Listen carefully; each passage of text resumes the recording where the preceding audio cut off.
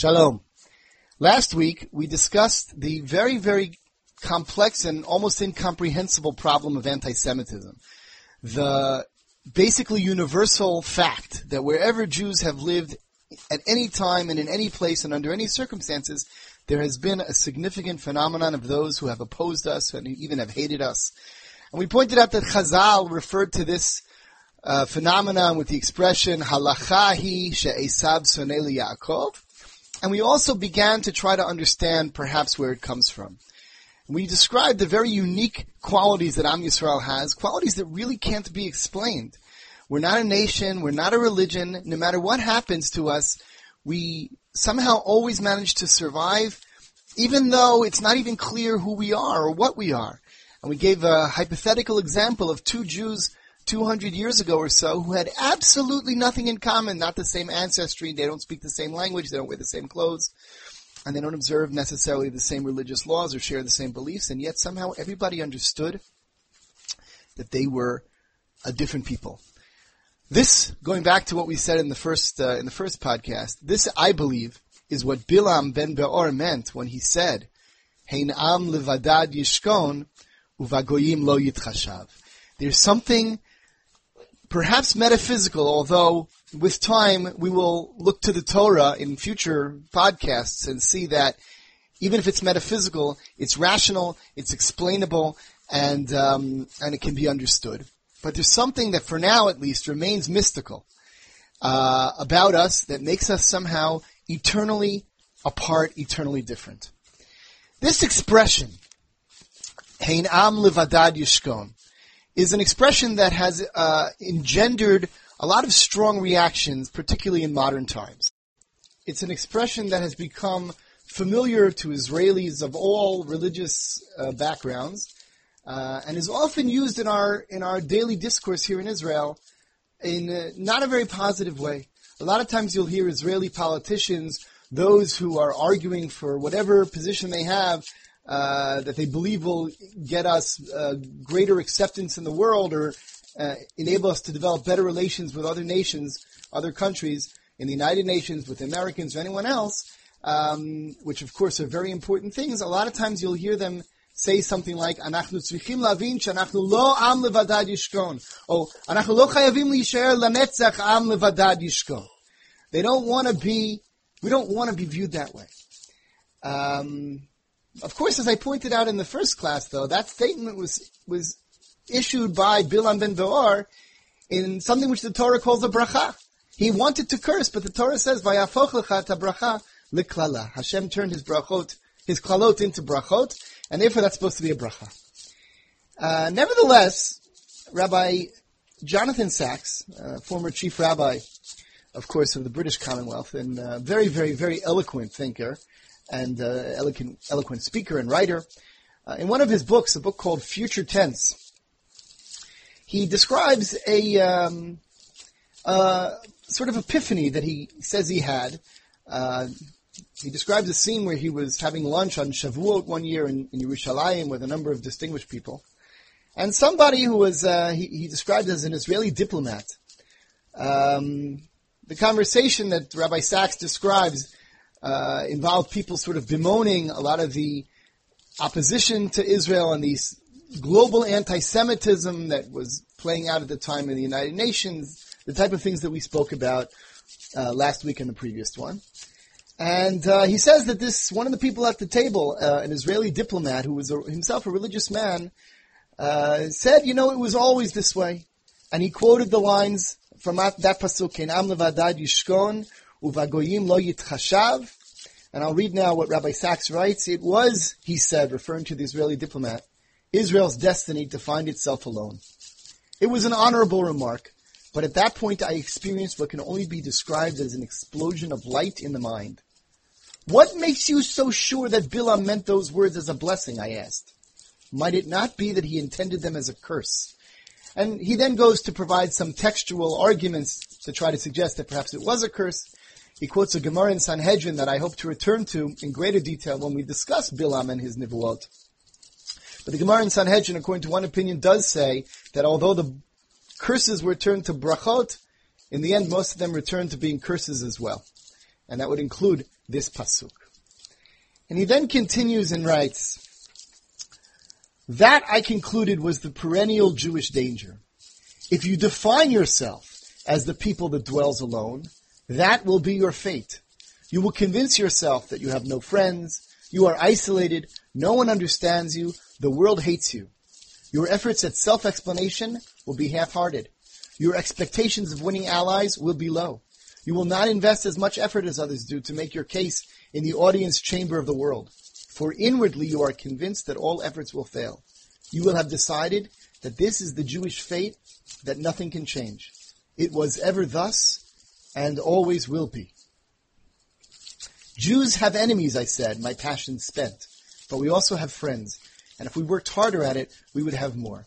And he then goes on to discuss two different models of looking at Am Yisrael, what he calls universalism versus particularism. And he describes certain groups of Jews, and we'll talk about this more in a few moments, who feel that we have to look at ourselves as completely part of the world around us, and others who think we have to look at ourselves as completely separate. And he argues, I think, very convincingly that in fact, I'll read it. I'll read that paragraph as well. My argument is that this is not the choice. Judaism is both particularist and universalist. Abraham lived apart from his neighbors, but he fought for them, prayed for them, and engaged with them. Moses and the prophets saw Judaism as unique and as having a message for all humankind. The split between particularism and universalism, the dissociation of sensibilities in the mind of the modern Jew, is nothing less than a breakdown of traditional identity at the very time that the Jewish future and the world need Jews to be both. And therefore, I'm skipping a little bit, Jews have failed in their... A people that dwells alone is a people that most people will not wish to be part of. Who, given the choice, would to confer on his or her children the fate of being a victim? And therefore, he suggests that perhaps we should look upon the pasuk, Am levadad yishkon, as a curse. I'd like to look at it a little bit differently. Perhaps we can accept Rabbi Sachs's point, especially in light of that Gemara in Sanhedrin, that it could be a curse, but undoubtedly it is also a bracha, because it is that phenomenon which has enabled us to survive, as we saw last week, and has enabled us to continue to exist and to be the people that we are, and it is that destiny that is playing out today in Medinat Yisrael, and that's also what we will have a chance to see, Bezrat Hashem, in future weeks. For now, though, we need to get a little bit of a deeper understanding of how this played out in history, particularly over the past 200 or 250 years or so. But let's go back first. Let's go back to ancient times. As we mentioned, in ancient times, Am Yisrael, even until, let's say, the destruction of the second Beit HaMikdash, and even perhaps a little bit afterwards, Am Yisrael could be defined as a nation in the classic sense of the term. Last week we quoted from Webster's dictionary even, what a nation is. And we fit that this description. We were a people having a common origin, common ancestors. We lived in a geographic location, at least some of us, and we had a government of our own, and even when we lost our autonomy or our sovereignty, when we became part of the Roman Empire, so then we were a nation that was ruled over as part of the Roman Empire, just like many other nations had been subjugated to Roman rule. It was an empire. So we were a nation that was subject to Roman rule. But that national existence came to an end approximately around the time of the destruction of the second Beit HaMikdash, perhaps in a more final sense with the repression of the Bar Kokhba rebellion, and with Am Yisrael then beginning a journey into exile that has resulted in almost 2,000 years of diaspora, of Jews living, as we've mentioned already, on basically every country on earth. The great Tana Rabban Yochanan ben Zakkai, who himself lived through the Churban of Yerushalayim, understood in his deep wisdom that, first of all, something dramatic had changed, even much more dramatic than what had changed with the destruction of the first Beit HaMikdash. And he understood that the galut that was about to begin may be a very, very lengthy one. And he understood that Am Yisrael was going to need tools to handle that. In a certain sense, although the Torah never changes, our observance of halakha was going to have to change, and we were going to have to learn to think of ourselves in different ways. No longer were we going to be a nation in its own land with the at least theoretical possibility of our own government, and with the Beit HaMikdash standing in the center as the focal point of our Avodat Hashem. In the distant future, Rabban Yochanan ben Zakkai certainly knew that will one day return. There'll be a Melech HaMashiach and there'll be a Beit HaMikdash Shlishi. But we have to get to that point. And therefore he instituted all sorts of changes. First of all, in his generation, the rabbis instituted tefillot keneged korbanot, as the Gemara tells us in Masechet Brachot. Then instead of bringing a korban twice a day in the Beit HaMikdash, every Jew would say tefillat shacharit in the morning instead of the korban tamid shel shachar, and would say tefillat mincha in the afternoon instead of the tamid shel ben ha'arbayim. Our Batei Knesset, which was a concept that was just in its infancy. The earliest Batei Knesset had been built in the previous few decades, and originally probably weren't meant as places of tefillah. The name Beit Knesset means a place where people come together. And when there was a Beit HaMikdash, there weren't organized tefillot, but now the Beit Knesset would have to become a central focus of every Jewish community, and would have to become, as the Gemara calls it, borrowing from Pasuk in Yechezkel, a Mikdash Me'at. Every place where Am Yisrael went, they would have their little mini replacement of a Beit HaMikdash. Not really a replacement, Chas v'Chalila, but something that could serve the function of a focal point of tefillah and of avodat Hashem until such time as the Beit HaMikdash would be rebuilt. And Rabbi Yochanan ben Zakkai also instituted a number of takanot zeicher lemikdash, as we know from the Gemara in Rosh Hashanah and in Sukkah and other places, various changes in halachic practice that were meant either to remind us of the way things were done when there was a Beit HaMikdash, or to prepare us for the possibility that Bezrat Hashem, the Beit HaMikdash will be rebuilt and will be ready for it, or to remind us that it's in a state of destruction so that we can mourn and realize what we're missing.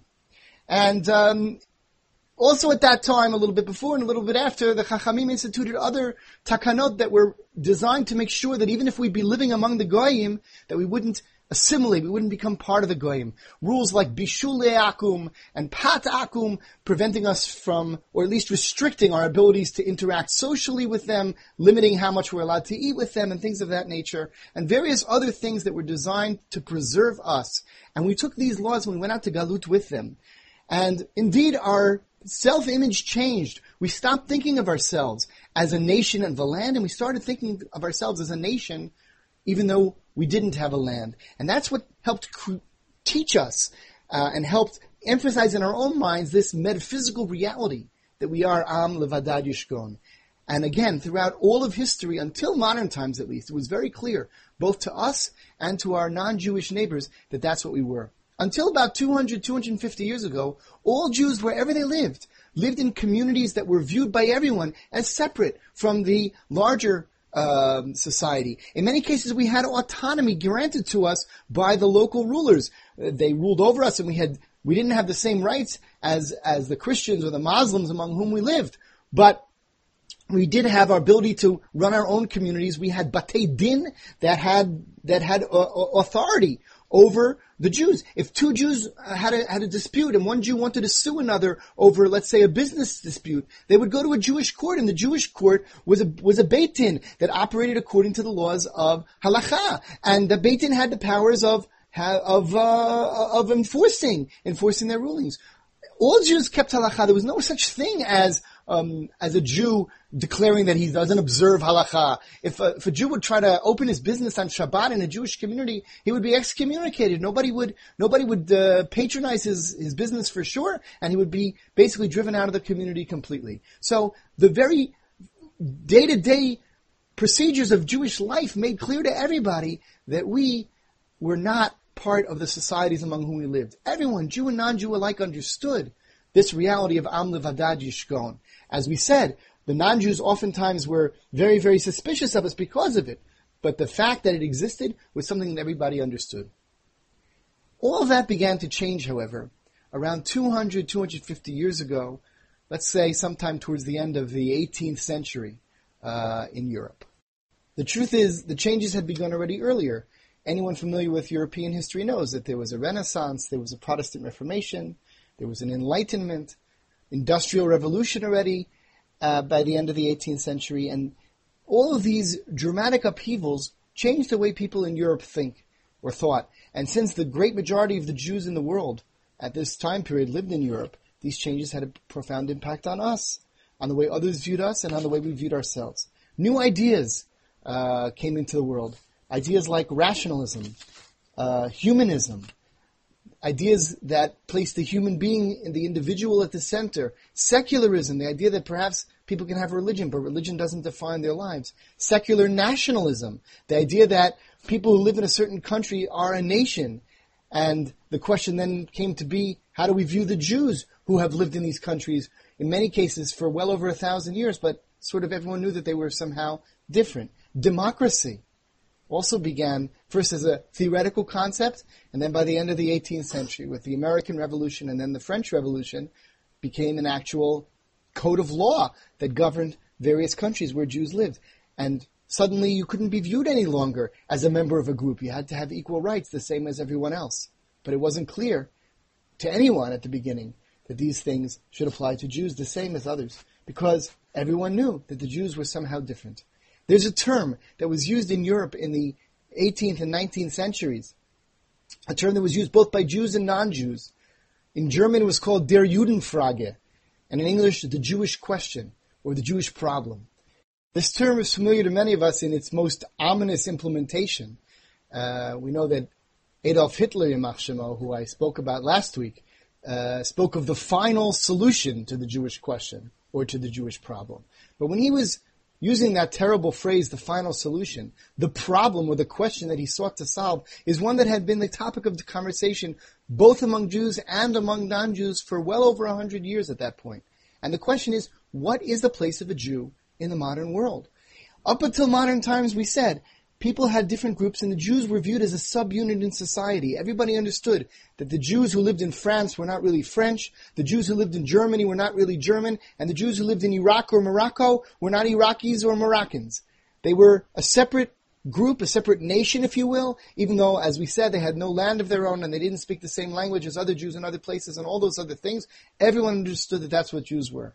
But once the entire way of thinking in Europe broke down and was recreated in this different system of rationalism, humanism, and democracy, the question of how to view the Jews, are they Germans, are they French, are they something else, that question became very, very, very prominent. And as I say, both Jews and non-Jews continue to ask these questions. Among the non-Jews, the question centered around whether or not the civil rights that were being offered to all people in democratic countries should apply to Jews.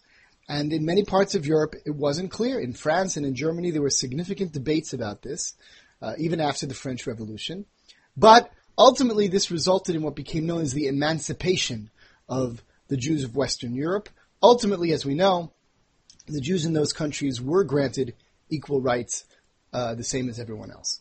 At least, officially, at least according to the law. But among the Jews, the question was, how do we react to this? How do we react to the possibility of emancipation and the offer of emancipation? And what does it mean for us to be Jews in a world where people are viewed as individuals? What does it mean to be living in one country and to be offered equal rights in that country and to still be a Jew? What does that mean? And if you look at the way the Jews reacted already in the 18th century, and certainly in the 19th century, you can sketch out a number of different approaches that Jews took to answer this question. One approach, which was taken not by any groups but by individuals, was simply to try to stop being Jewish. Either to completely convert to Christianity and just give up your Jewish identity and adopt a non-Jewish one. And there were many Jews in Western Europe in the 18th and 19th centuries who did exactly that.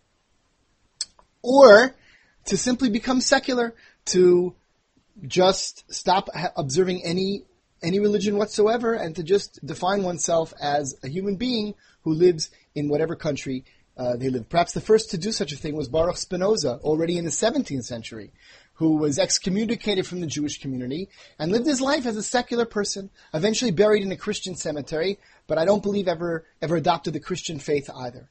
And for the first time, really, in all of history, such a thing was possible. And we definitely have a phenomenon of Jews simply walking away from the Jewish people during this time. Later on in Eastern Europe, some of this phenomenon played out in terms of Jews creating or becoming involved in new movements that sought to completely redefine all of human society, most importantly socialism, Marxism, and later on communism. And we know that Jews were among the leaders of many of those movements, precisely because, I think, that was part of the way of thinking of what we're going to do. We're going to simply redefine human society in such a way that there's no such thing any longer as the Jewish people, and the Jews will become the leaders of this new universalistic movement. There were others, though, who, while they did want to adapt and create a methodology by which Jews could fully participate and be considered full members of the society around them, didn't want to give up their Jewish identity entirely. Wanted to somehow try to do both. Try to maintain the concept of being Jewish, being part of Am Yisrael, although they would drop the word Am very quickly, and simply maintain that while also being completely part of the country in which they lived. And there were a number of movements that talked about this, chiefly the Haskalah, certain elements within the Haskalah, both in Eastern and Western Europe, and most importantly, Reform Judaism. Reform Judaism, which was born in Germany in the 19th century and later took root even more significantly in the United States.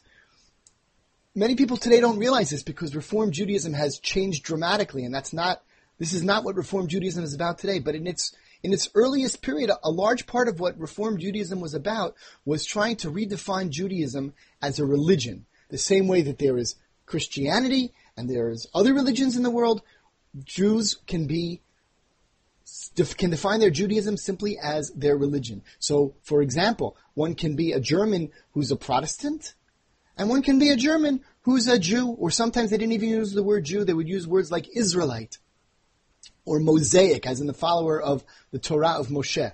This is our religion, but we are not in any way a nation, or we're not a group of our own.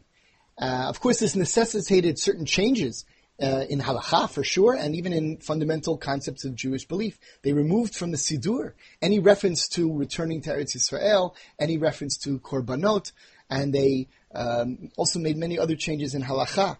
But the fundamental purpose, at least in the beginning, was to try to redefine what it meant to be Jewish in such a way that this contradiction wouldn't exist.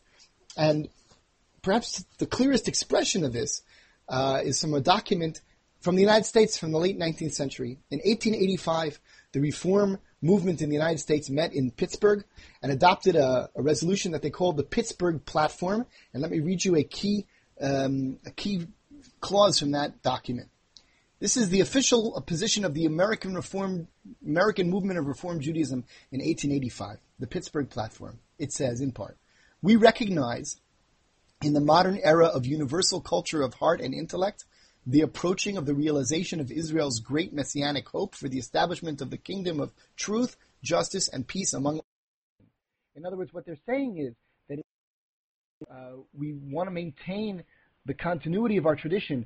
We have these prophets, Yeshayahu and Yechezkel and others, who spoke about a future time when the world will be at peace and there will be a perfect human society. We adopt that and we embrace that, but we no longer can see it the same way we used to. And the statement continues, "We consider ourselves no longer a nation, but a religious community, and therefore expect neither a return to Palestine, nor a sacrificial worship under the sons of Aaron, nor the restoration of any of the laws concerning the Jewish state."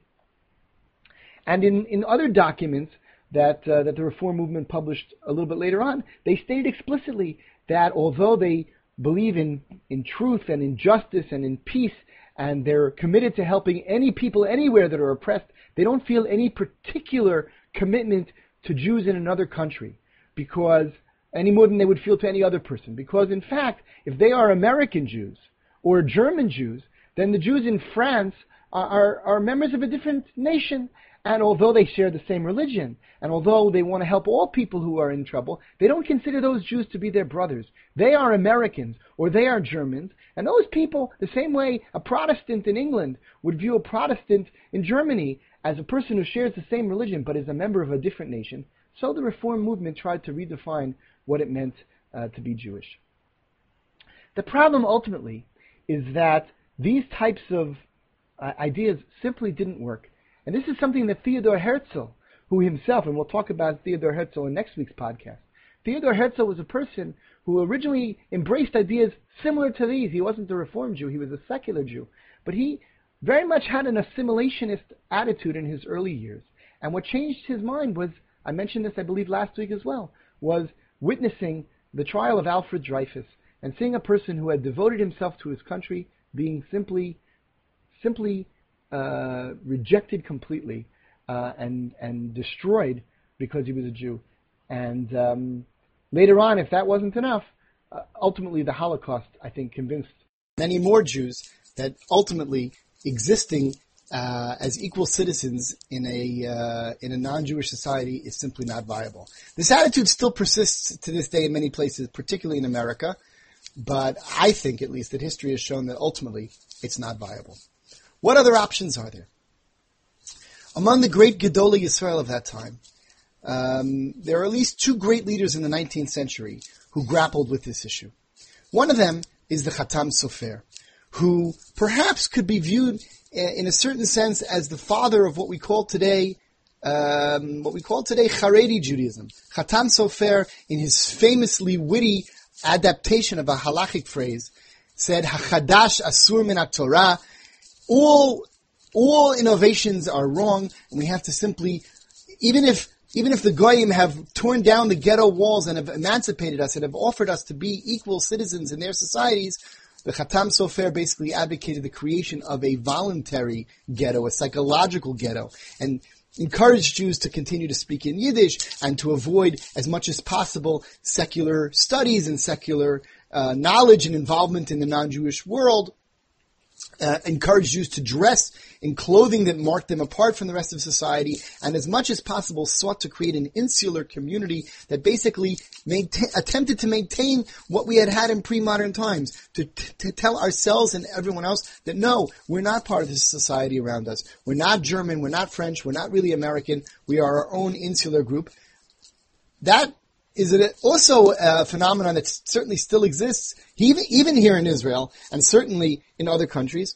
But I think also today's Haredi communities are very different than what the Chatam Sofer envisioned. It's not really possible anymore to keep yourself as a closely knit and isolated group. So that method, I don't think, really works as well either.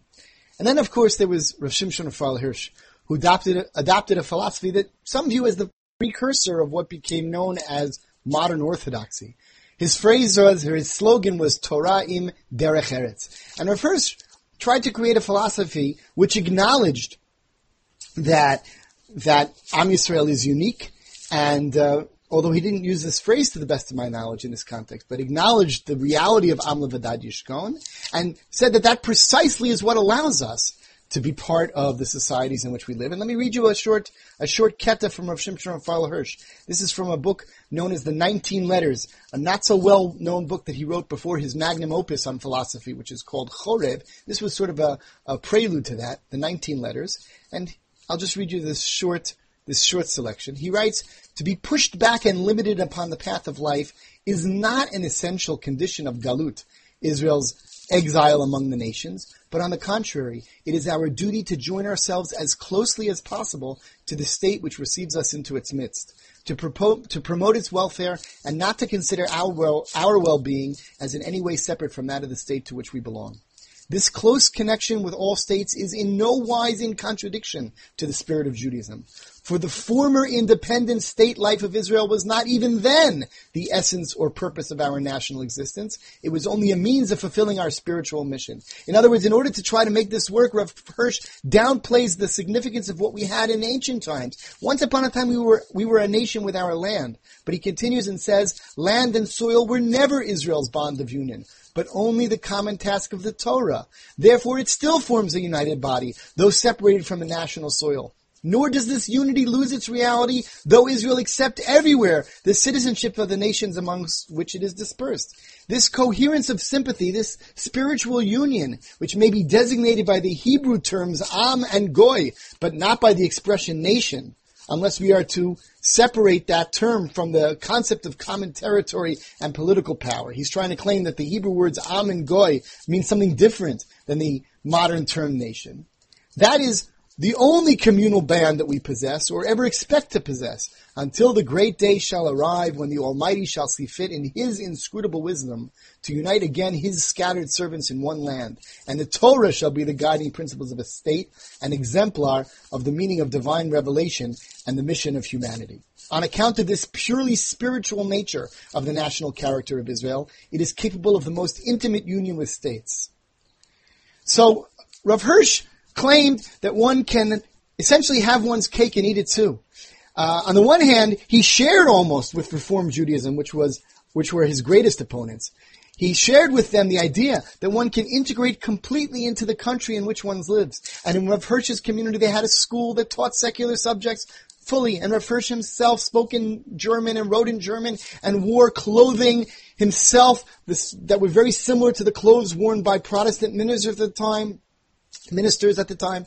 And he encouraged the people in his community to integrate socially and intellectually with the world around them, and yet to maintain steadfast commitment to halakha, and he felt that such a thing was possible. Rav Hirsch, when confronted with the emergence of what would later become the Zionist movement, was very much opposed to it.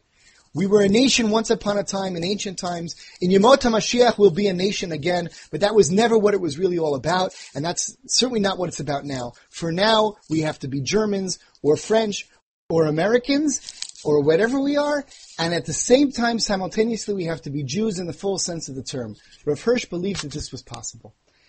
Next week, we'll talk about what history had to say about Rav Hirsch's idea, and we'll talk about one other great movement that arose in the Jewish people at this time, and that's a movement called Zionism, a movement that completely changed the history of Am Yisrael, and that has a lot to do with the topic that we're trying to understand.